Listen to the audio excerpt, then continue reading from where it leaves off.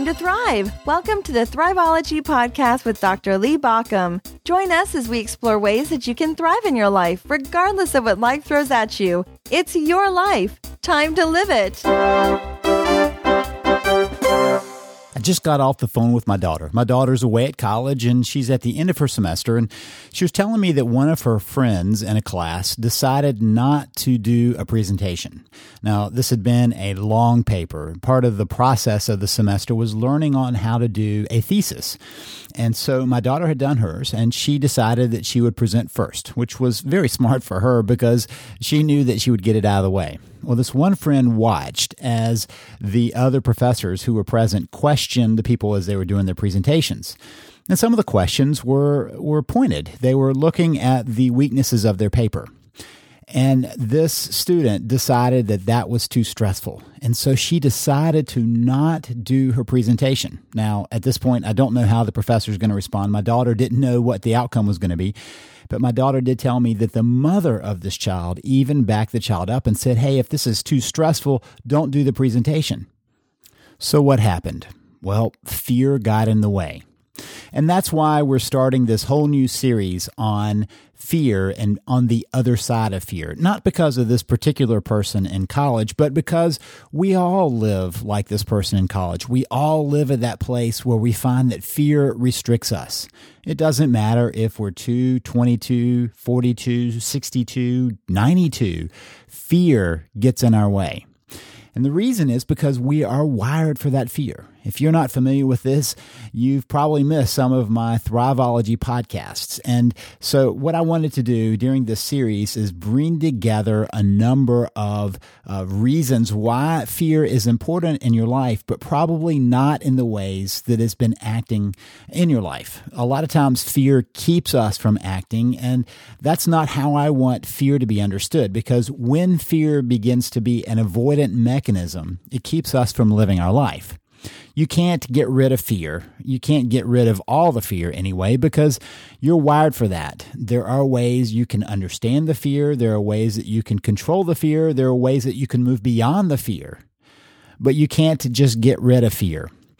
I do a lot of trail running. I do a lot of paddleboarding. And one of the things I'm aware of is that there are times when I need to be fearful.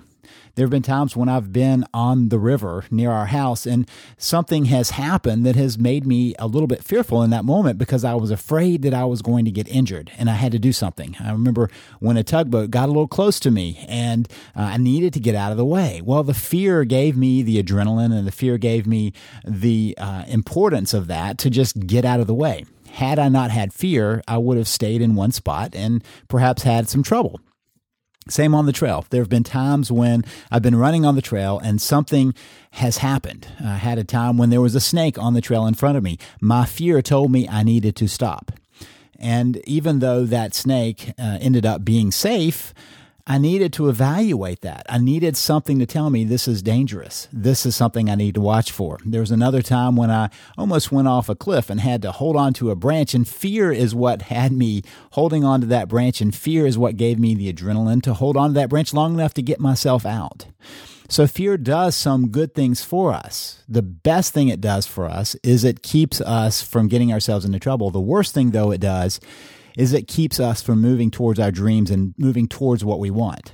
So many times I've talked with people and they'll tell me what they want to do. They tell me where they want to get in life. And I'll say, what's keeping you from doing that? And almost always they tell me it's fear. They're afraid. And they act as if fear is truly a barrier rather than fear is just a bodily response and just a mind response to situations.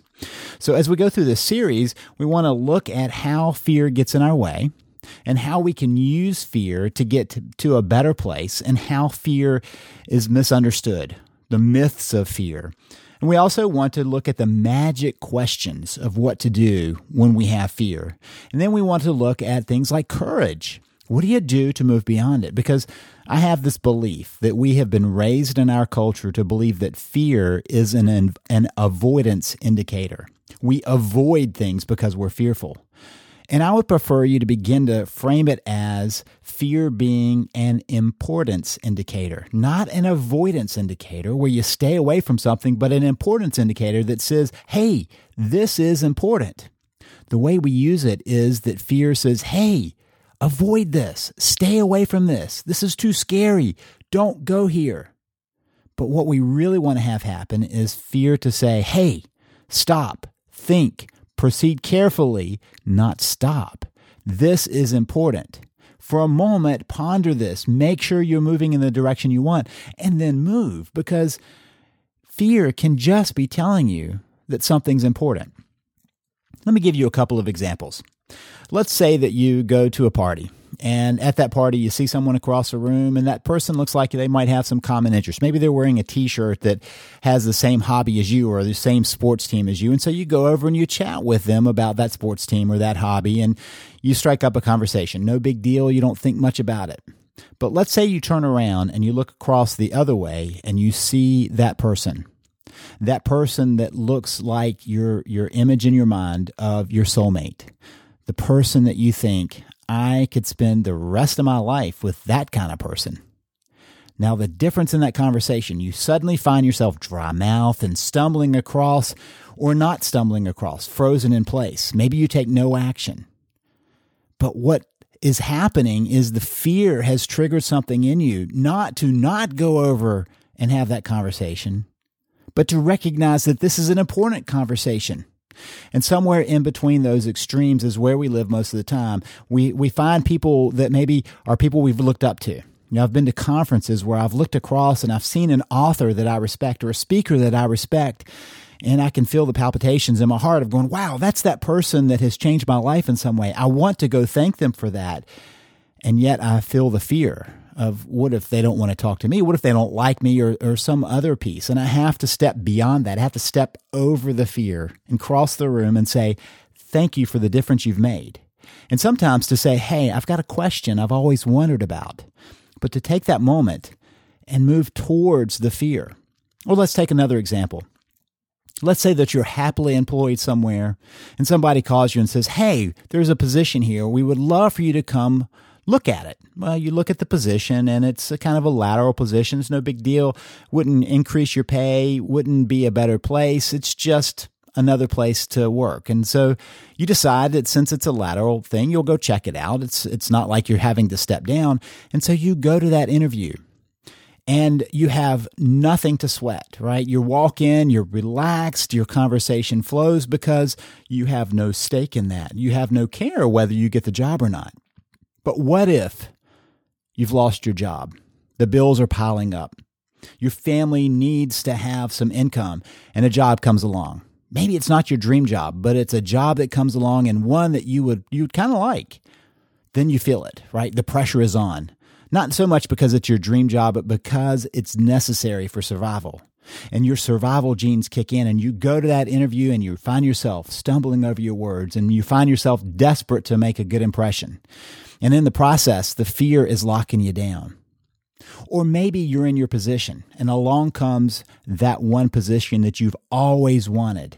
You've always dreamed of being in that position, that corner office and all of the perks that come along with it and all of those expectations. And this is the place. You've been preparing this all your life. You've trained for it. You've had jobs moving towards it. And now here it is.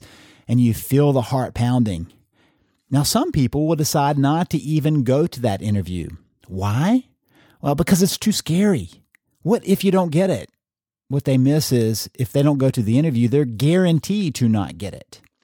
And what's interesting about fear is that we fail to realize that we always start with a no. Everything's a no. Jack Canfield points this out, that everything starts as a no, unless we take a risk. Everything's a no. That date with the person across the room that you see, if you don't cross, it's a no. If you don't apply for a job, it's a no. If you don't walk across and ask the favor of that famous person, it's a no.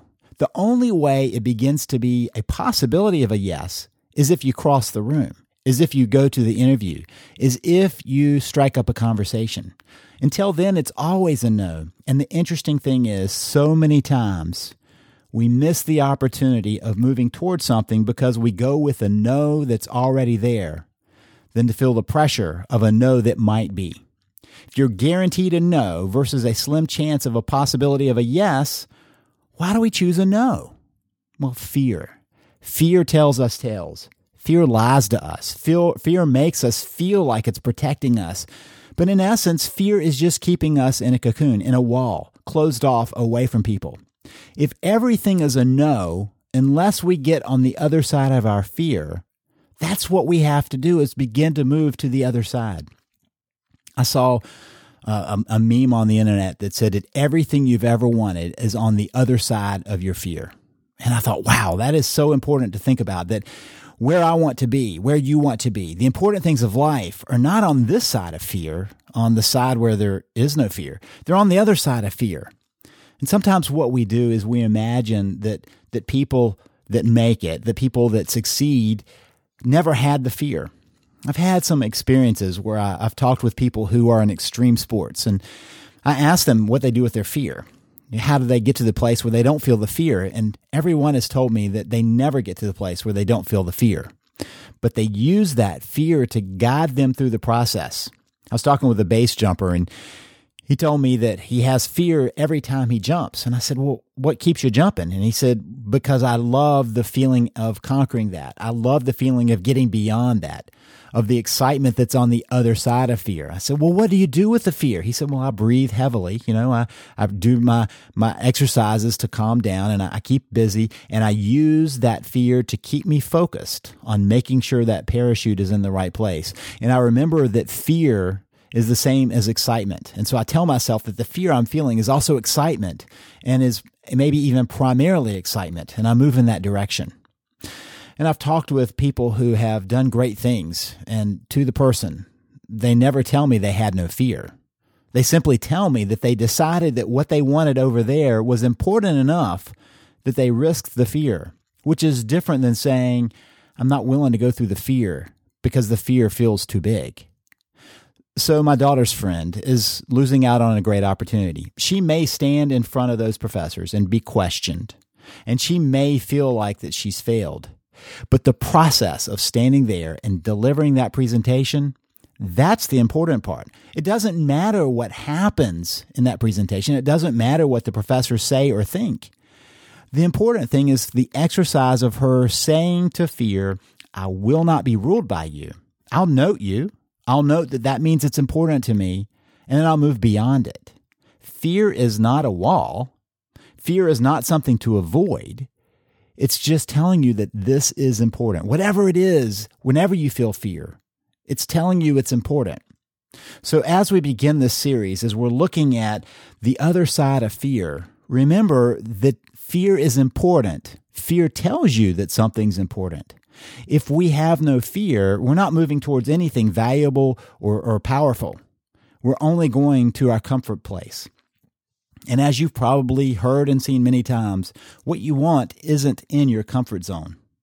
Your comfort zone keeps you safe, and it keeps you small.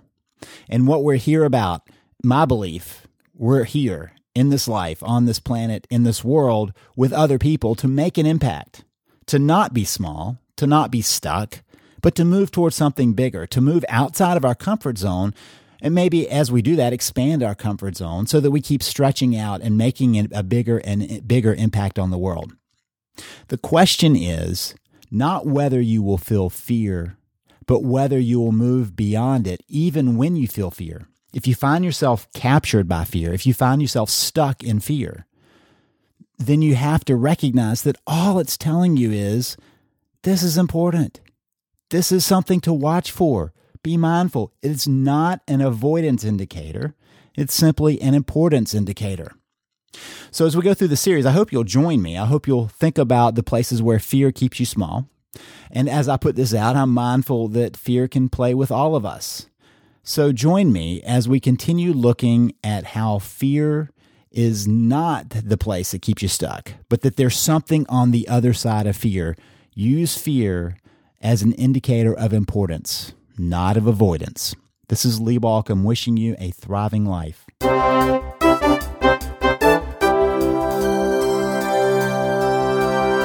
You've been listening to the Thriveology Podcast. Thank you for listening. If you want more information, visit us at thriveology.com or at thriveologymagazine.com. Remember that Thriveology is spelled Thriveology. It's your life. Time to live it.